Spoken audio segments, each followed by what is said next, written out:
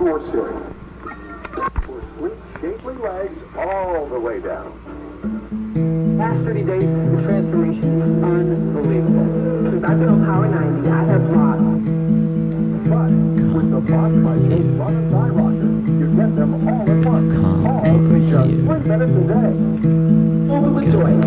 Gonna trust the experts on this one. Yeah, you know being sick ain't no fun. Open up your mouth, stick out your tongue. We're gonna trust the experts. Okay, let's just start. Yeah, let's just start. Okay. Hi, Hi, Aggie. Irene. Ladies and gentlemen, welcome Fans to of Experts. the macabre. Yes, today is a day for the macabre. Yeah, seriously. I feel like our podcast has been not very macabre, honestly. Yeah, I would agree. You and I I feel like both it has the skew very vibe. dark. Yeah, it can be dark. But today we're talking about something that's like so dark. It is. And you know what? We had, because it's been a little while since we recorded, maybe like it was December last time we did something. Yeah. And we've had a hard time like landing on a topic. Yeah, I mean, we talked about, I don't know, we talked about doing this, we talked about doing that. I feel like that Britney Spears documentary came out, that was kind of like really close to something we would have talked about at some point, sort of. Yeah, but I also feel like we already did the Anna Nicole thing, and Yeah. And by thing I mean the honoring of her life and like the reevaluation of it. So I feel like we've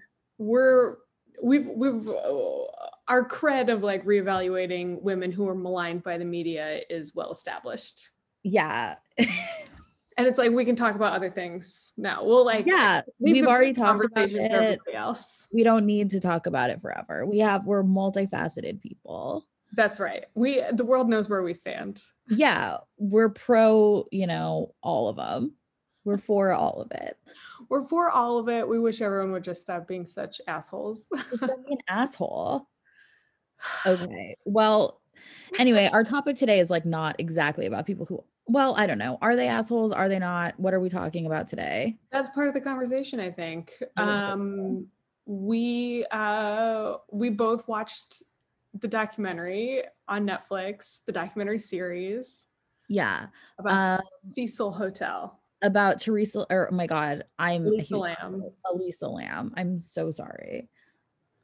It's the disappearance, the vanishing at the Cecil Hotel. It's crime scene, the vanishing at the Cecil Hotel, the death of Elisa Lam. So there's a lot with the title. Is this gonna be like a series that they do all the time? Because if it's called Crime Scene something, but this is the first one, right? Well, this is also the same team that did the Ted Bundy tapes. Was that called Crime Scene, or it's just the same people? I think that was just called the Ted Bundy tapes. Joe Berlinger. And that was called Conversations with a Killer, the Ted Bundy tapes. And this is the same guy who did Paradise Lost. Really? Yeah. So he's obviously moved into a more sensational type of true crime exploration here. Did you watch the Ted Bundy tapes? I don't remember. I think I did. I mean, I definitely was experiencing Bundy fatigue during that time because that came out. And the Zac Efron movie. I definitely watched the Zac Efron movie. I remember you liked it. Which I loved. Everyone else hated it. I thought it was great. I actually didn't see it. I also had a bit of Bundy fatigue during that time as well. I thought Zac Efron was like kind of brilliant casting for Ted Bundy, but I think it offended a lot of people and I can understand why, but I thought it was smart. Yeah, it is smart. And what else? Oh yeah. And then, but I sort of was like on and off. I really know the Ted Bundy thing really well. I read the book, the Anne Rule book. about him. A Stranger Beside Me. Stranger Beside Me, which I bought because kind of blind at a used bookstore, and I saw it and I knew Ted Bundy, but I kind of knew he had a girlfriend. And I think just the title, I sort of assumed, oh my God, this is like the memoir of his ex-girlfriend, which would have been awesome, but it's not, but still great. She was like his coworker. So he was beside her, but at a desk, not like in bed. Yeah, he was like her assistant, right? And He was like, they were, just I think more peers. They were both like volunteers at a suicide helpline. And or maybe they were working there, I don't know, but it was a crisis center, and people would call and say like, I'm gonna kill myself, I need help, and Ted Bundy would pick up the phone and talk them off the ledge. That has happened. oh my God. Oh my Yeah. God. I didn't I know know. that actually. He's like, only I can be in charge of who lives and who dies. Yeah, it was like part of his God complex. Like he's like, I'm gonna save your life, but if you die, it'll be because I kill you. I chose it. You know Yeah. what is fucked up as well? I vividly remember being a child at dinner and my dad telling me about Anne Rule and that she was like a crime writer, and that she worked with this man who turned out to be a serial killer. And that really captivated my imagination as a kid. Well, yeah, I mean, it's so unlikely that you're it's such an unlikely career to have a true crime writer. I mean, who even has that job? I mean, now I guess like everybody kind of, but like Yeah. when in the 80s it was really uncommon. And then to end up sort of accidentally having this kind of intimate relationship with the most famous serial killer ever in American history, because it was like they were working like one-on-one late at night in this weird office. Oh my God. Oh, so creepy. Did you watch the Richard Ramirez? I did. I wrote about it a little bit on for my this is a real me deep cut on my Patreon newsletter for my other podcast. Plug it. Talk about it. Well, I mean, it was just sort of a recommendation, but I thought it was pretty good. I didn't end up. I think I think that one was 4 episodes too, and I think I watched the first 3. This is becoming a trend for me, similar with the Yorkshire Ripper one, which I think is really great actually. Really? Yeah, because that's by a woman, and it is really like it brings in the context of the Thatcherism era and like what that meant for feminism and like the burgeoning feminist movement in England at the time, and how this killer and like what the cops assumed about his victims, how that affected like how women went to bars, and like how it changed like all this interpersonal stuff with men, where guys like would be like, let me walk you home, and a woman would say no and be like, oh, what do you think, I'm the Ripper? It's like it created this like really sick toxic thing. But the Richard Ramirez stuff, I thought there were too many crime scene photos in that one for me. Oh, really? I Didn't like thought it. that one. I don't know. I barely remember any crime scene photos. There's something deeply wrong with me. I mean, Richard Ramirez is another one I'm sort of familiar with. I I thought wanted more about his like childhood and background, and it was mostly about the cops who like figured it out. And yeah, that was kind of what I wrote about in my little blurb, which was really short, but I feel like in true crime, there's some people have a desire to like focus less on the killer and more on the victims, which is definitely something I saw people, just like random Twitter users, kind of complaining about during the Bundy renaissance of like 2 years ago or whenever. the Bundy And cops. well, yeah, there were like 4 movies about him. Everyone was obsessed. Yeah, they're like, oh, he's so hot. I know, they're like obsessed. I mean, I think people want to fuck these guys. Like, I don't know why. Like Ramirez had it even worse. Like these women were like showing up in droves, and like I think you might have missed it in the last one. They would like flash him as they drove by in the cop car. Like women loved Richard Ramirez. Whoa, I did miss that one. All right, you've just sold me. I will go back and watch the last episode of Ramirez. My theory is that this documentary kind of attempted to make it less about Richard Ramirez and more about the other side of the story. But because unfortunately, and I mean, I don't know how else to say it, I feel like the victim of a violent crime is unfortunately sort of like a passive, is like the victim is like by definition like the person something happens to. And so it's hard to frame a story around somebody who isn't active in the story. So if you don't focus on the killer who's taking action, then you're going to sort of have to focus on the cops. Right. And then it kind of veers into like propaganda, which is definitely a problem in true crime. So it's just, I don't know. I feel like true crime just deserves to be like on the back dusty shelf in a used bookstore. Exactly. You should be embarrassed that you're consuming it. Yeah. It's like porn. It's like really bad. Like, yes, read it, whatever, but it's bad for your heart. It's bad for your brain. Yeah. We're like, all don't make a thing about it. Just like keep this in the shadows because it's really fucked up.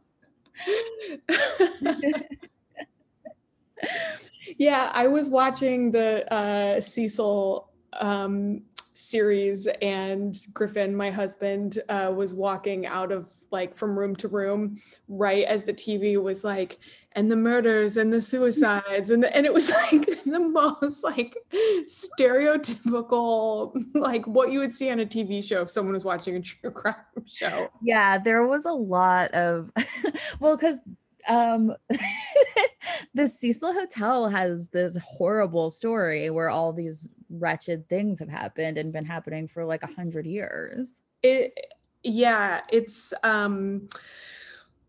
okay, so I am curious, do you remember the Elisa Lam case happening when it was happening? Yeah, I remember when the video came out. Me too. On the internet.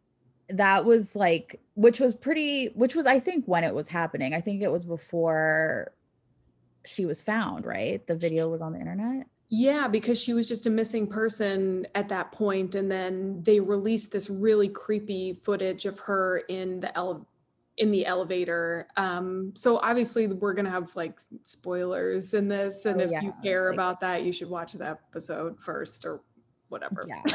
Go watch the show and then come back, or don't and just listen to us talk about it. Yeah, if you don't want to.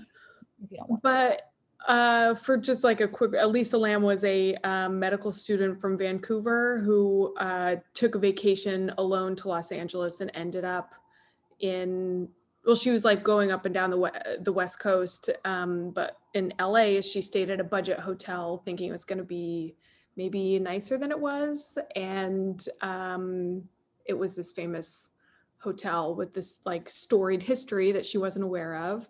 And then she disappeared. And a couple days after her disappearance, the cops released this video of her being extremely erratic in an elevator. Yeah. I feel like the hotel, just that you might stay at that hotel, which I think they were, I mean, in the documentary, they say that they're trying to rebrand it. They changed it to Stay on Main. Yes. And which would have been what she had checked into. Yeah. She thought she was checking into what looked kind of like a youth hostel, but like a clean, nice one that was well maintained. Like it had new bedding and new signs and stuff. But she had no idea that there were like, well, first of all, she didn't know that this was basically like a block away from Skid Row, which is, they talk about in the documentary really well, I think, and better than I'm probably about to, but like, I think one of the largest concentrations of like unhoused people in the entire world. And because of the poverty and addiction in that area, it's also a very high crime area, obviously. I don't know. Is that a fair way to? Yeah, I think they say it's over 50 square blocks of people. And I thought that they did do a really good job talking about it as well. It felt like a real introduction to that. And I actually wanted like a full series on all of that as well, because they had a Skid Row historian on who I thought was awesome. And I found his like senior thesis that has a really long like personal story that like connects him to Skid Row in this way that is like really beautiful and very sad. Maybe we could link it in the comments or in our show description. Yeah, that's a good idea. Yeah, I thought that this true crime is changing, and I felt like the Ramirez piece was kind of an example of that in one direction. And I thought that this was a really successful example of like where true crime is going, because they did take so much time to speak with that historian and to speak with a person who was like a tenant in this hotel and who stayed there. It seemed like he was staying there in like maybe the 80s and was familiar with the area, and to talk to the people who really know the place in addition to the hotel manager and, you know, whoever, web sleuths and stuff like that, to talk, to just like give a better sense of what this place was and like a more accurate version of the history of the hotel than you probably would have gotten if the documentary had been made like even a year ago. I thought that was a really good choice. Yeah, I totally agree. And I feel like the context is so important with the story of this hotel, and also like what happened to Elisa Lam. And I didn't realize that Skid Row has existed essentially the way that it is for almost 100 years.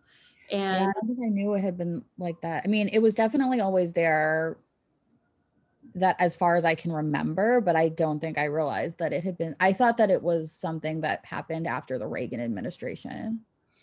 Yeah, like when they closed mental hospitals. And I was pretty surprised to see how far back it went. And because there was a train station that was like on the same block as this big hotel that was built in the 1920s to be like a traveler's hotel, and kind of like the lobby's really glamorous, and it's very beautiful. Like, and I've never been inside, but it looks it looks beautiful. Yeah, it definitely adds to the haunted sort of feeling of it.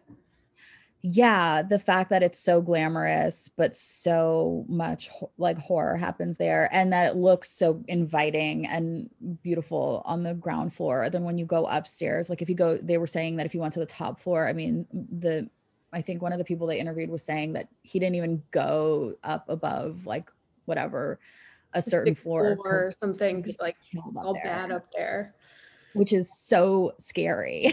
It's really scary. I just read J.G. Ballard's book High Rise a couple of months ago. Yeah, which is really good.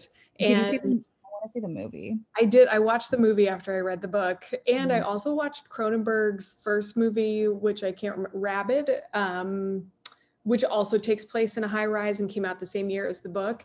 So those are more about, well, at least like the Ballard one is more about class, and like the higher up you go, the more like the richest people are in the penthouse at the top.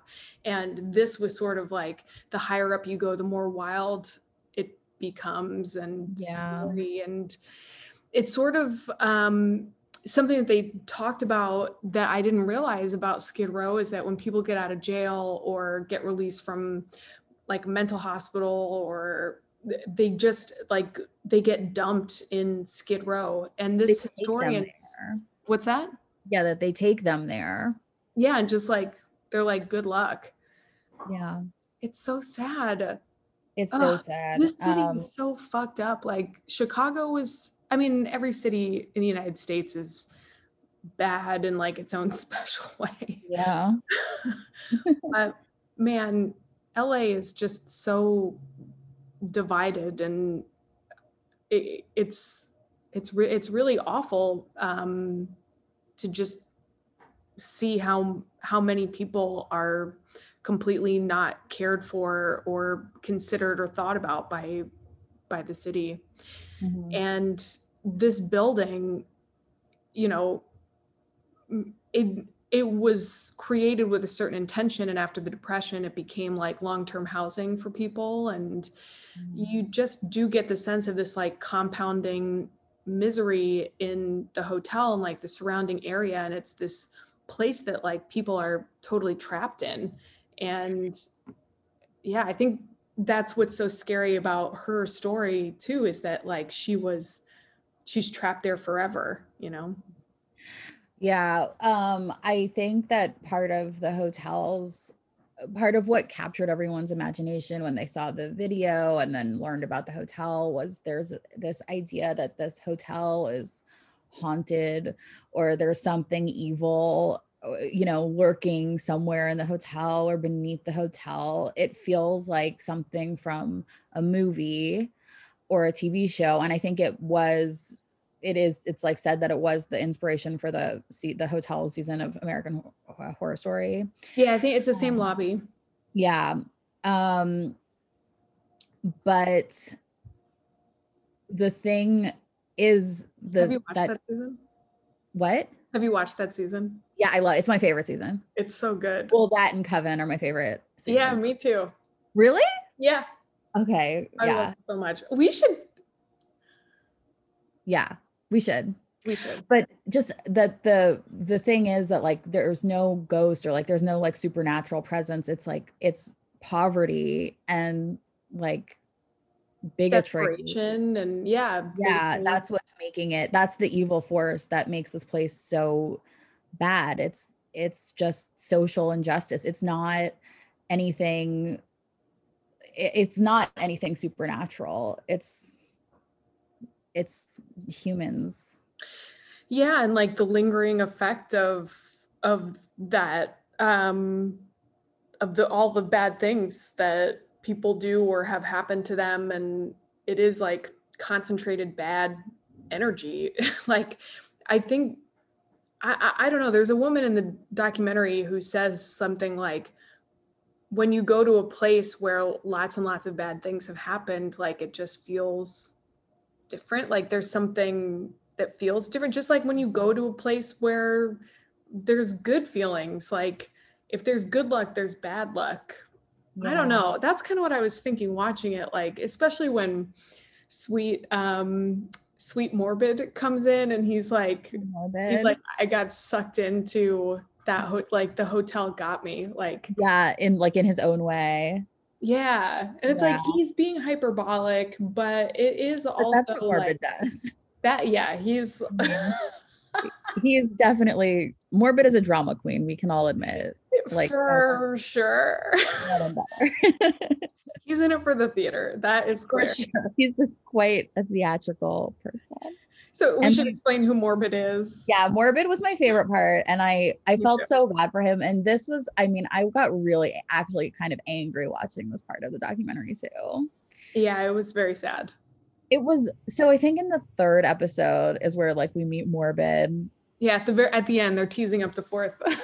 Okay. So Elisa Lam is, all of these web sleuths, after the release of this video comes out, which is like this haunting and terrifying video that like captures the imagination of all of these people on the internet who wanted to find out what happened to this poor woman.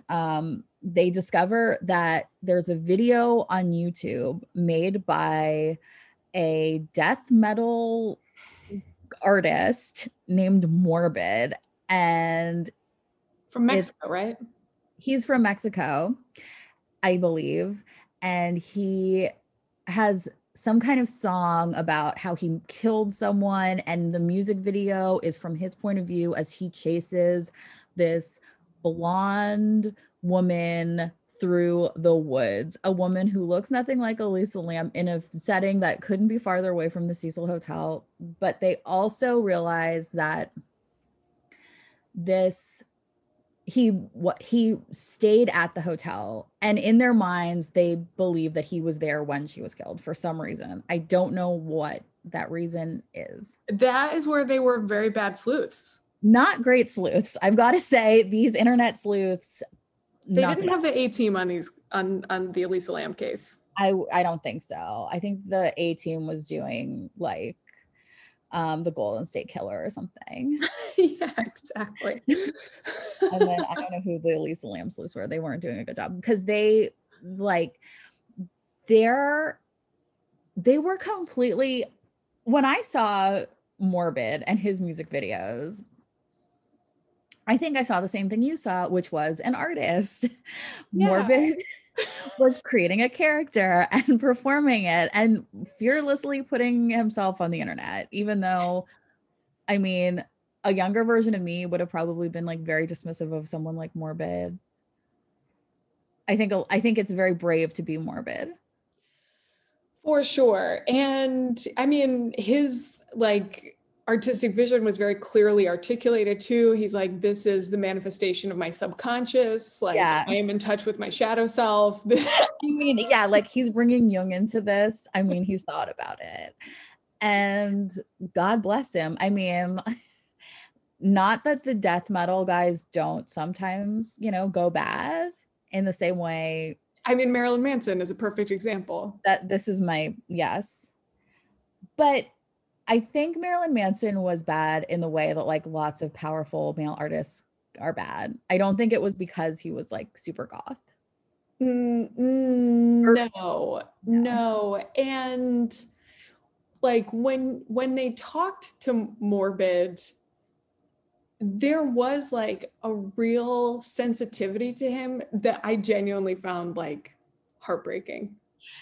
Yeah, I got the sense watching him that like this is probably the nicest, before they even talked to him, just in his videos, I thought this is probably the nicest, most sensitive person in this entire documentary who's like participating in it. Like, I think he's much more sensitive than the sleuths, who I think were judgmental.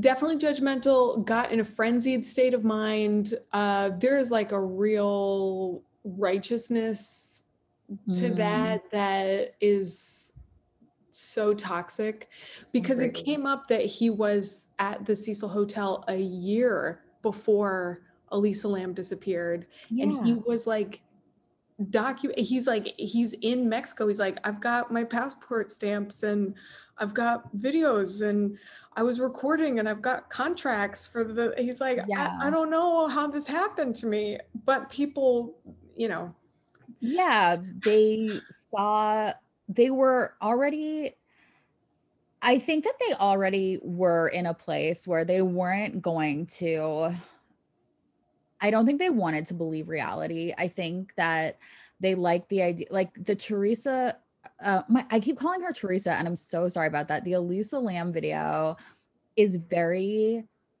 frightening and it seems like something supernatural is happening, kind of, because she pushes all these buttons and the door doesn't close and she seems like she's talking to someone who isn't there. And then that combined with the history of the hotel where all of it feels like it's got some like demonic energy or whatever. I feel like they were operating in this place where they didn't really see reality. They were in like a movie or something. And so this perfect villain showed up who like looks really scary and is wearing like scary makeup and has like dyed hair and is singing these freaky songs about killing women, I think. And they were just like, oh, that's it. Like, it has to be this. Yeah, they weren't seeing reality. Because I feel like if you really think about, you watch that video and it's like, okay, there could be supernatural forces pursuing her. The LAPD and the hotel could have edited the video to cut out any possible killer, or she could be having some sort of like psychotic situation. And this, I mean, realistically, like, to be alone in a city and to have like a breakdown like that and nobody can help you, and especially considering where she ended up, it's so scary. And so like you can't point to some big conspiracy. And Yeah.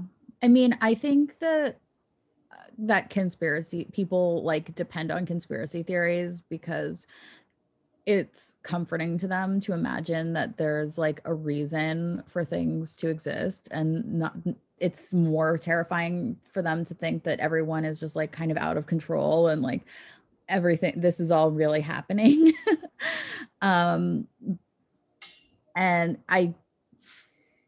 the idea that there was a conspiracy theory of like the LAPD was trying to cover up someone murdering her, or that the hotel was, um I mean, I just think that the history that the hotel had and the amount of death that happened in the hotel, and how many times that hotel manager, who I actually felt sorry for, I felt sorry for her too. I mean, that just seems like the worst job in the world, but the amount of times that she saw death and these things happen, I just don't understand why this one time the hotel would decide to cover it up when there have been many death overdoses and murders and horrible things happening there. Suicides and everything else. Yeah. And she was the manager from 2007 to 2017, and she said she estimated she saw 80 people die, I mean, or like had to deal with 80 dead bodies, which that she's underestimating. yeah. I mean, You either have an exact number or you're moving it one way or the other, you know? yeah. I mean, even if it was one, you would have like PTSD if that happened at your job. I mean, it's just so. And she's not even like an EMT or like a person trained in it. She's a hotel manager. I mean, this is just not something she probably had any training for. No, she said that she had never managed a hotel before and that she treated it like a corporate job. So she, they didn't talk about like her work background, but I definitely was very curious about it. And I figured like whoever was the company that owned the hotel at that time, they're like, oh, just put her there, see how long she lasts. Yeah, that's what it felt like too. Yeah. And she's like, fuck you, last 10 years, like the worst, like the worst, toughest, harshest conditions you could put a hotel manager in. I did feel bad for her. Me too. Yeah, but she seemed like very competent to me, and I do think there was something, I don't know, was it immoral when they decided to do the Stay on Main renovation and try to market it as I don't know, maybe a safer place to stay, or was that just like a normal thing to do? Like, should this hotel even be open? Like, what is, I don't even know how that works ethically. I don't know either, because I feel like there is a thing of like, oh, like raise it and start fresh. But there are so many people who have lived there for so long, and like it has this certain status that they can't close it down. Mm-hmm. But I don't know, when they talk at the end about it turning into luxury hotel rooms, low income housing with like a pool on the roof and all of that stuff, I just feel like you can't gentrify away the problems of downtown Los Angeles. And it, for every, cute looking boutique hotel or restaurant or whatever, it's the issues of that area go beyond whatever the Cecil Hotel is going to do. When I think about that place being like luxury apartments or whatever, it does kind of like make my stomach lurch a little bit. Oh yeah. I mean, would you stay there? I mean, no. And like they also that it's going to be partially luxury hotel and partially low income housing. I mean, that really is like the book you read, like that, you're going to have these two totally separate classes try to coexist in one building, and there are going to be aspects of the building that people who live there can't go to, I assume. I mean, I just, the whole thing is so disgusting, and it brings up the same question that they had with the Stay on Main. Like, it's gonna have what, different doors, different elevators, different everything. But they didn't, they had the same elevator. They did. I'm sure. I wonder if they would, if that's, I feel like they would have to. if they like did a big hotel there, but I don't think that it's ethical to bring a bunch of unwitting people into a powder keg of a situation to try to, you know, make more money off of what I'm sure was not a very profitable thing. And I felt bad for the people who stayed there. Yeah, I did too. The Stay on Main really does feel like a horror movie idea. Like you Definitely. go to stay at this place and don't know what is happening. Like you don't know the reality of the place that you're staying in. It kind of reminded me of like Poltergeist, where like they don't know that it's on like a burial ground. I mean, yeah, that is a burial ground for sure. Okay, the couple, the Dutch couple or whatever, when they introduced them at the beginning, I was like, I know where this is going, and I hate this. I hate it too. But I thought that they, like, as far as good television is concerned, I thought they did an amazing job parsing that out. Yeah. So by the, you know, when you learn the fate of Elisa Lam, it is one of the worst things of all time. One of the couple, wait, which is the whole thing? The whole thing. Her being in the water tower, the people drinking the water from the water tower. It's the worst thing of all time. One of them. I was sitting there watching it again and it made me nauseous. They were on vacation. They thought, oh, this will be a cheap hotel, or this was part of a hotel package that they bought. So there were partners, there were people involved with this. And they thought this will be a good way for us to go see LA. And then they go there. I mean, I feel like, did they sue? At least get their money back. I mean, I don't know what I would have done. That would have been, I don't know that I would have had the presence of mind to be interviewed on TV and be like, yeah, the water tasted funny. I would still be in like some sort of catatonic state. Well, I was gonna say like therapy or something. Like I would not be okay if I drank the water. No, they drank it. They drank it. They showered in it. They brushed their teeth with it. Showering. The shower. But the drinking for me is the ultimate betrayal.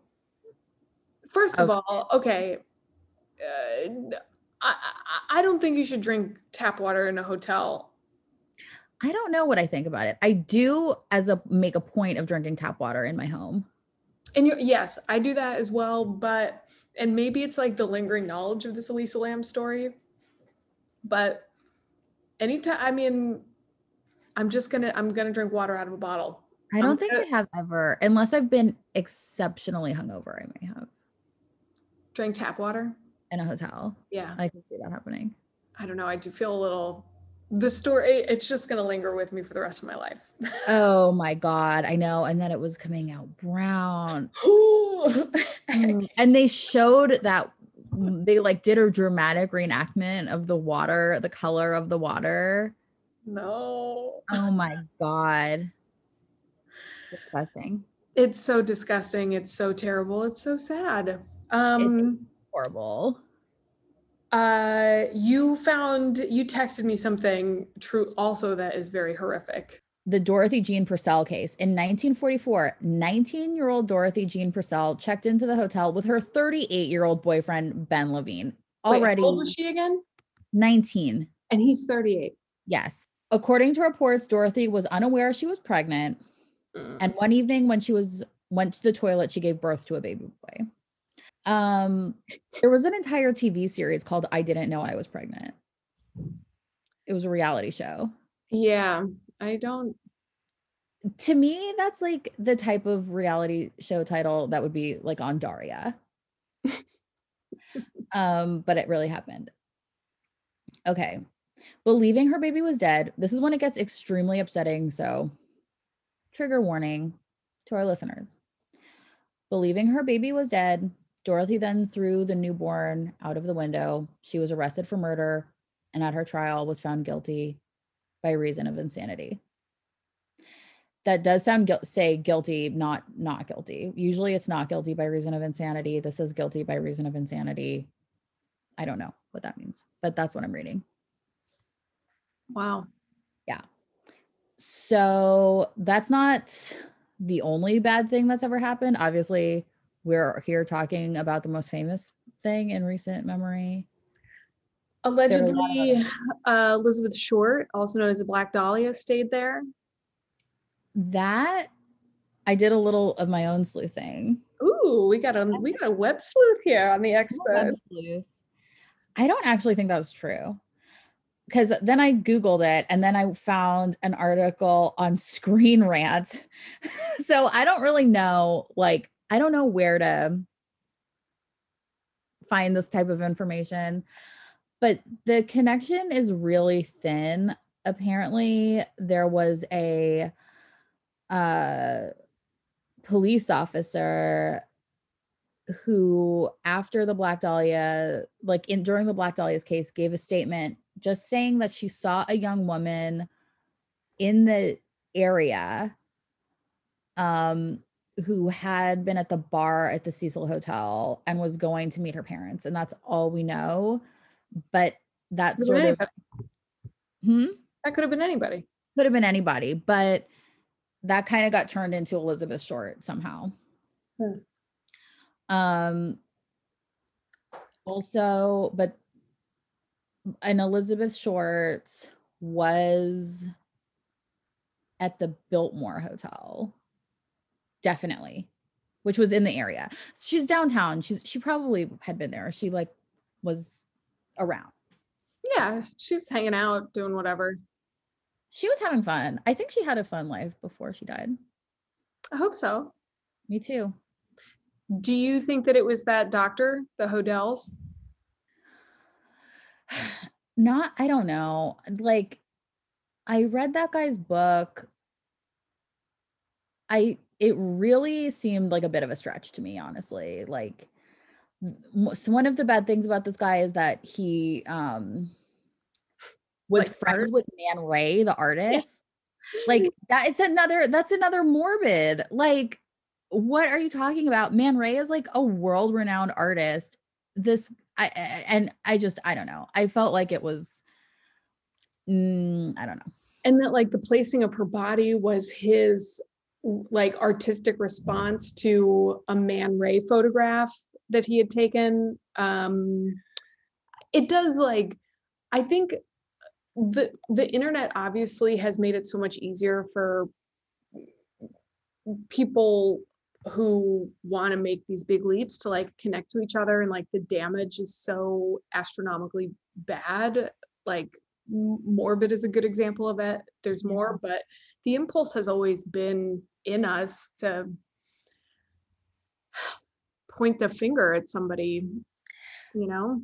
Yeah, I don't know. I mean, I feel like if our true crime obsession has taught us anything, it's that like the person who's doing the worst things is usually like the quiet neighbor who kept to himself. Like that's who it always turns out to be. It's usually like the evil serial killers are like usually middle-aged white guys who like keep up appearances fairly well and blend in. It's not the guy who's like painting his face white with like black diamonds for eyes and like spitting blood out of his mouth on stage. Like that's not the guy. Like, yeah, that's someone embracing their subconscious. If you embrace your shadow self to that level, you're almost incapable of actually being bad. Yeah, like he's really doing the work. We should all be spitting blood out on stage, fake blood, and doing death metal, and then we'd have peace on earth. God, respect. I do feel like we should mention that Richard Ramirez did stay at the hotel. I Since know. we were talking about him earlier. I sort of felt like that was smart timing on Netflix's part, because they had this like big Richard Ramirez 4-part documentary, and then immediately after had this, which sort of, remember Richard Ramirez? It had a little thread. Yeah. LA, right? Yeah, Richard Ramirez is from here. The thing about him coming home and like taking off his bloody clothes and then walking upstairs to his room naked, covered in blood after he'd killed somebody was shocking. Terrifying. Yeah. I mean, it's a place where like it's just completely I guess like hedonistic and just totally off the charts. Like there's no law there.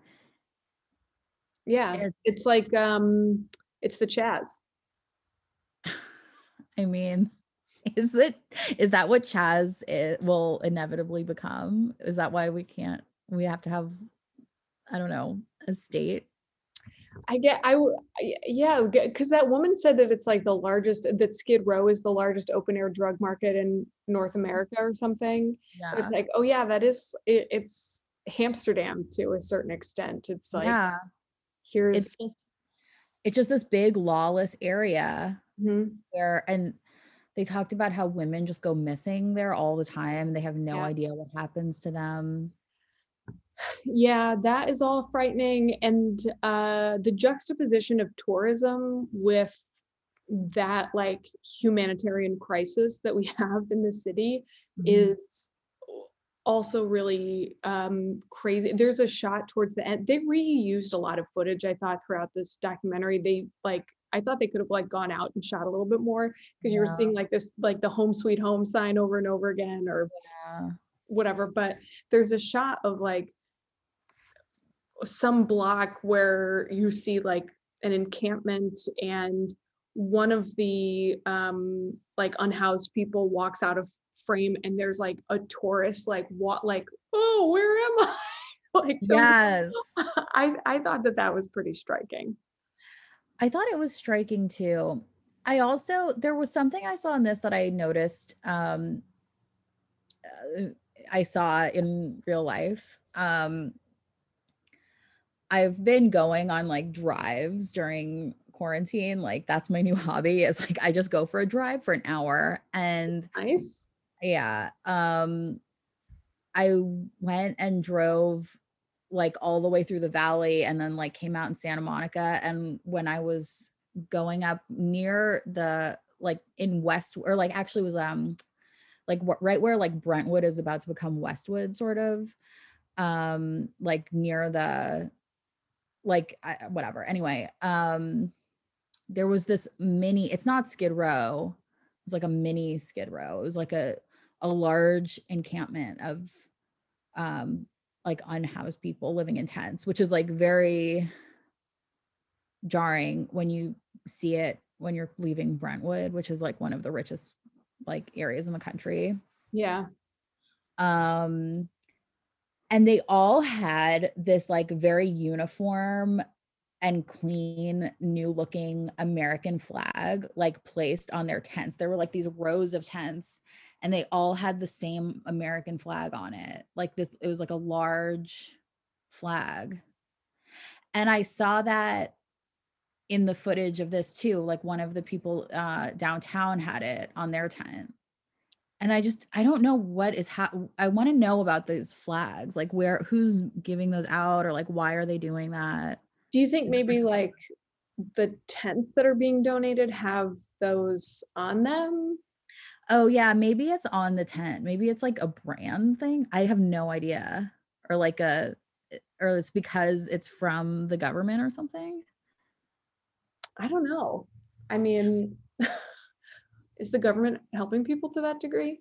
I remember maybe this was like a year and a half ago. I was downtown, and I don't remember where it was now, but there was like a restaurant I was going to, and there was like a huge art space, and it is like it's, you know, it's downtown, so you drive past people in tents and all this, so you get to the place, and then the art installation inside was about the homeless crisis, and it was like a sea of tents, and it felt, I mean, maybe that's like a very powerful thing, and maybe people don't pay attention when they're like getting driven into whatever place, and then they are being confronted by it and they have to think about it, but it just seemed so crazy to me. Like it felt like a, yeah, no shit, like what, why, I don't know, like bad taste. It very bad taste. Yeah, I mean, I feel like people in LA want to comment or make something about the problem without actually sacrificing anything for it. I mean, that's probably not an LA thing, but it's kind of, I don't know. That sounds like something from American Psycho. Yeah, exactly. Like, have I grown humorless? Like, am I? Well, I don't think you should think that's funny. I mean, there is something that is probably trying to be a little funny about that, of like kind of ironic. Yeah, that was how it felt. Because if it was supposed to be super serious, they would never have done that, because that would have been so like, that would have been over the top. I don't know, the whole thing. Yeah. Yeah. Tacky. Well, there's like no shortage of tacky art in Los Angeles. Oh, no, not at all. What you were saying about like like who's going to be the bad guy, or, you know, where to look for the bad guys. Have you seen this Japanese movie called Creepy? Mm-mm. I think that you might like it. I'm just going to tell you a little bit about it. It's about a detective, or he used to be a detective, now he's a teacher, so he gets to like tell people about his like blaze of glory as a serial killer detective. He and his wife move into a new neighborhood, and the wife is like sweet and lonely, and she's going around trying to make friends with everybody. Everyone is very unfriendly. There's a guy in the neighborhood who is objectively creepy. Like, as soon as he comes on screen, you're like, oh my God, that guy's so creepy. So she like comes home, she has this like weird interaction with him, and she tells her husband, she's like, our neighbor is really creepy. I don't like him. And the husband is like, well, statistically, people who are bad are going to try to like fit into society. Like, they're going to be friendly. They're going to like try to be your friend or whatever. So if he's like openly creepy, he's probably fine. And she's like, oh, okay. And things take a turn. He really was creepy. He's creepy. Yeah. But I thought it was good, and I want to recommend it to you, Aggie. I'll watch it. I always want to watch a new horror movie. Yeah, it's good. It gets crazy too. It goes off the rails in a very fun way. Okay. Quote unquote fun. Yeah. Well, you know, I'm goth and fearless, so. You are. Yeah. So what about, okay, can we talk about one more thing? What about that guy from Austria who was like a poet journalist who came to LA and to like report on sex workers and got to do like ride arounds with cops? Do you remember this? Wait, was this in the movie? Yeah. I had never heard of him before. So he was an Austrian criminal. He was arrested and jailed and then rehabilitated. And while he was in jail, like, he became a poet, and he was like doing journalism, and he was like lifted up by the like literati of the time. It was like the early 90s. So then he went someplace else, and a spate of sex worker murders. And then he came to LA, and he's like, hey, I'm a journalist and I write about sex work. And cops like had him do a ride along. He was staying at the Cecil Hotel, and then he was a serial killer. Yes, I do. I when you first brought it up, I thought that he was like a talking head who like came to cover it. I do remember that story. I heard about him on like a podcast or something. So I'd heard that before. And his thing was that he was completely like hiding in plain sight because he was presenting as someone who was reformed and was now fighting against this evil thing. Yeah. But he was still really bad and fucking evil.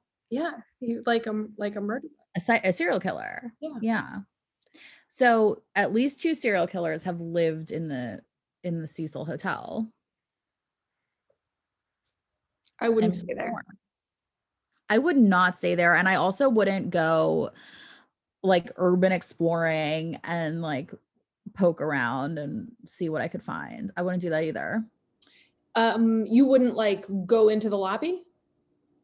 I honestly, I don't know if I'd even step into the lobby. You think the evil might rub off on you? I think I have bad luck anyway. Like I feel like a person like, I mean, I've had good luck in my life and I'm like a privileged person. But it's like if there's an opportunity to like trip over something or like for a bird to shit on me or like this, like I just feel like I'm like a magnet for like sort of chaos. And I just don't need to invite that shit into my life. No, you're right. Don't go in there. No. Don't go in. I'm not going to do it. It's not worth it. It's not worth it. I've been, you know, I've seen the movie. I've driven by it. Like I know where it is. I've never been inside. Yeah, no, me neither. It is a very creepy landmark when you drive past. It's like that is the hotel. And it just does have sort of like bad vibes. 100%. I can't imagine anybody wanting to buy it, remodel it, live in it, work there, work across and the it's street. Like, I'm sorry, it's like you're gonna buy this fucking thing and turn it into a luxury hotel with a waiting pool on the roof. Like, I'm sorry, but you have like that is just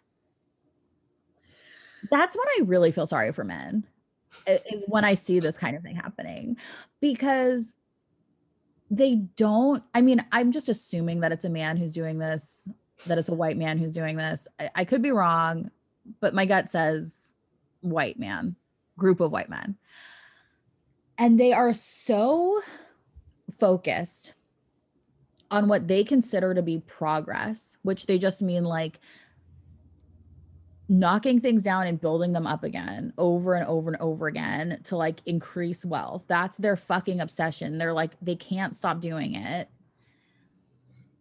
And they will do it to their detriment and they will destroy their lives and the planet and everyone around them in order to achieve these ridiculous goals that are completely meaningless because they think that the accumulation of wealth is like the greatest possible human pursuit.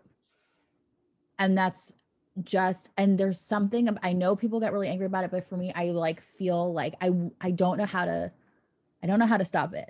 And I'm like, these people, they're like sharks. They won't stop. You cannot talk them out of it. You can't explain to them why it's a bad idea. You can make every documentary, every movie, every piece of art, every conversation. Like you can't stop it. Nope. You can't stop progress, Aggie. You can't. And I guess that's progress. I guess. I don't know. Not to me. Can we talk about a couple of the really bizarre coincidences in her story? Oh my God. Yes. Please. Okay. The weirdest thing for me was after she was discovered, they gave tuberculosis tests to like, they were giving them out to people in the hotel and in the neighborhood. And the name of the test was Lamb Elisa, which is like an old existing TB test.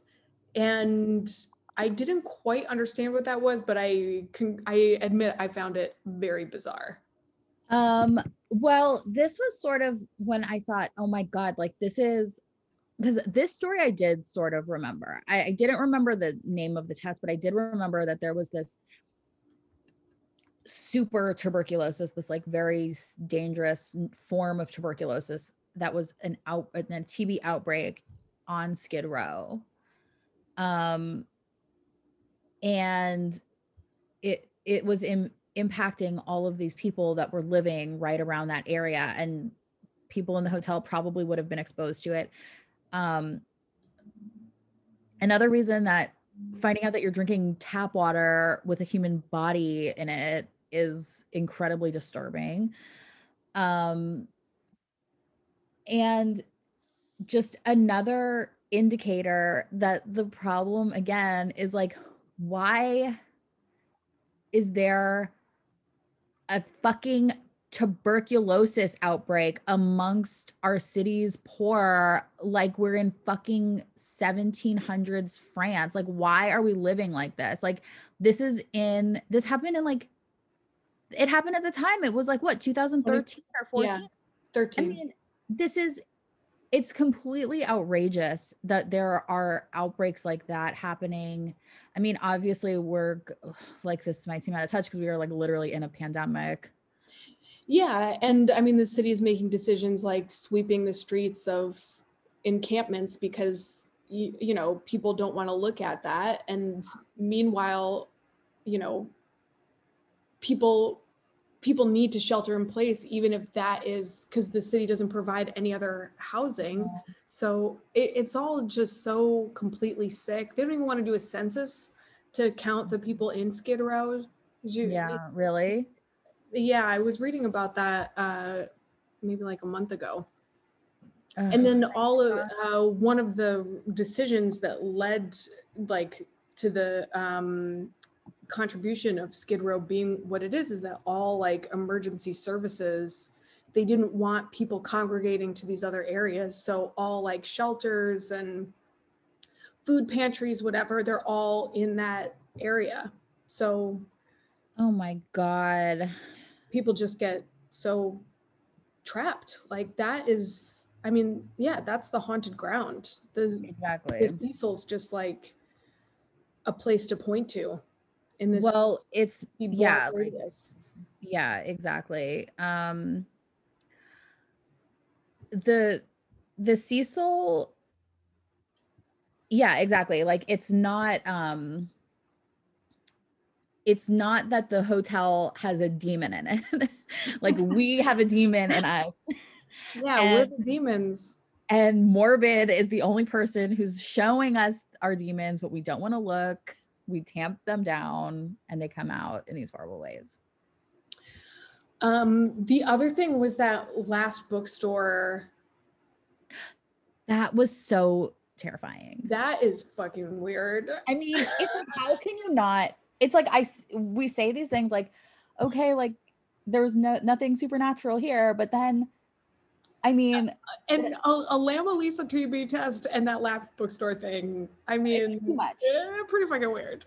I mean, it's just slightly too much. It's too much.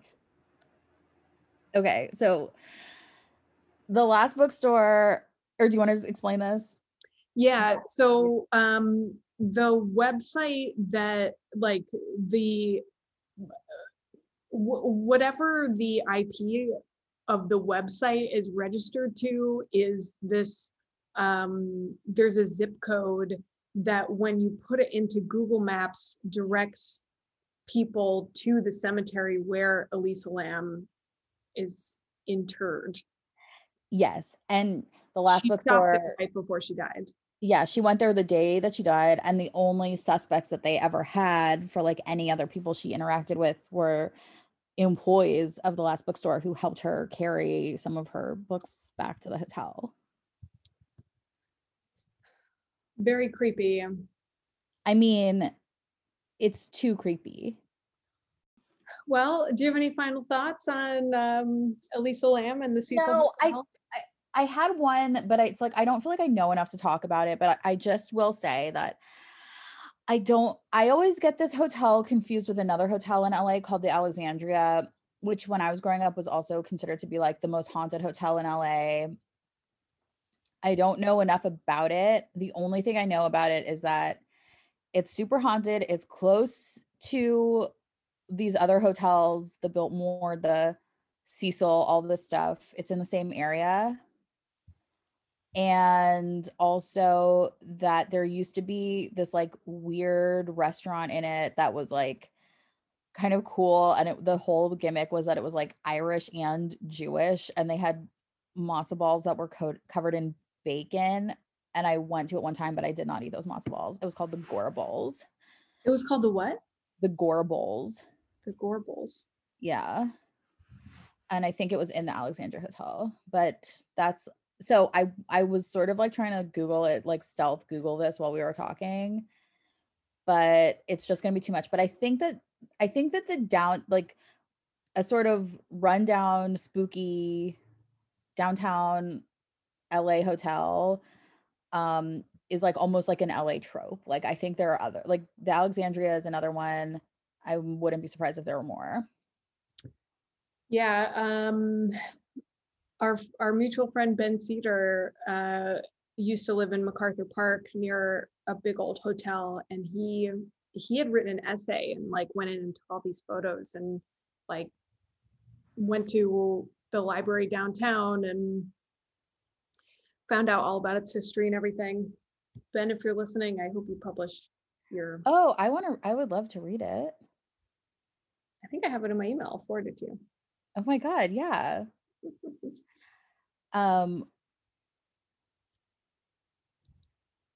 Yeah, I don't know. There's a lot of spooky stuff here. It's a lot of spooky stuff. LA is unquestionably haunted in one way or another. Well, it's just a very like desperate and sad place. I was on a hike the other day and I told my sister this, and I'm going to tell you this. Okay. Because I think about it every time I see the skyline in Los Angeles. You and I were watching something at my apartment like 15 years ago or whatever. Okay. And it was like a documentary or a reality show or something. And the opening was the LA skyline, and you went, uh-oh, and then you started to giggle. And every time I see it, I hear your voice in my head from long ago saying, uh-oh. Just because I saw the LA skyline? Yeah. Because it's like, oh, we didn't know like what it was about that we were watching. It's like, oh, this is now like a very specific set of variables has been presented. Okay. Well. Like nothing good happens here. Nothing good, really, not really. Like the best thing that can happen here is like, I don't know, you make some money, you get to create something, you make some friends. You get that politically incorrect job. Yeah, you get or don't get hired on politically incorrect or real time. Whatever. Well, I just sent you this Curbed article that I found that was just like a fun little list during this recording. That was just like a list of like haunted things that are in LA. Other haunted things. So we can get to the bottom of it. Well, guys, I think that this has been another successful episode of The Experts. I think so too. I think that we really proved our expertise today on the documentary that we watched. Yeah, we watched it. We became experts by watching it, as did you. Yeah. And I hope that you found this enjoyable and entertaining. Until next time. Goodbye. I wish they could see us. Yeah, you know me, it's sick, ain't no fun. Open up your mouth, stick out your tongue. We're gonna trust the expert. Trust the expert.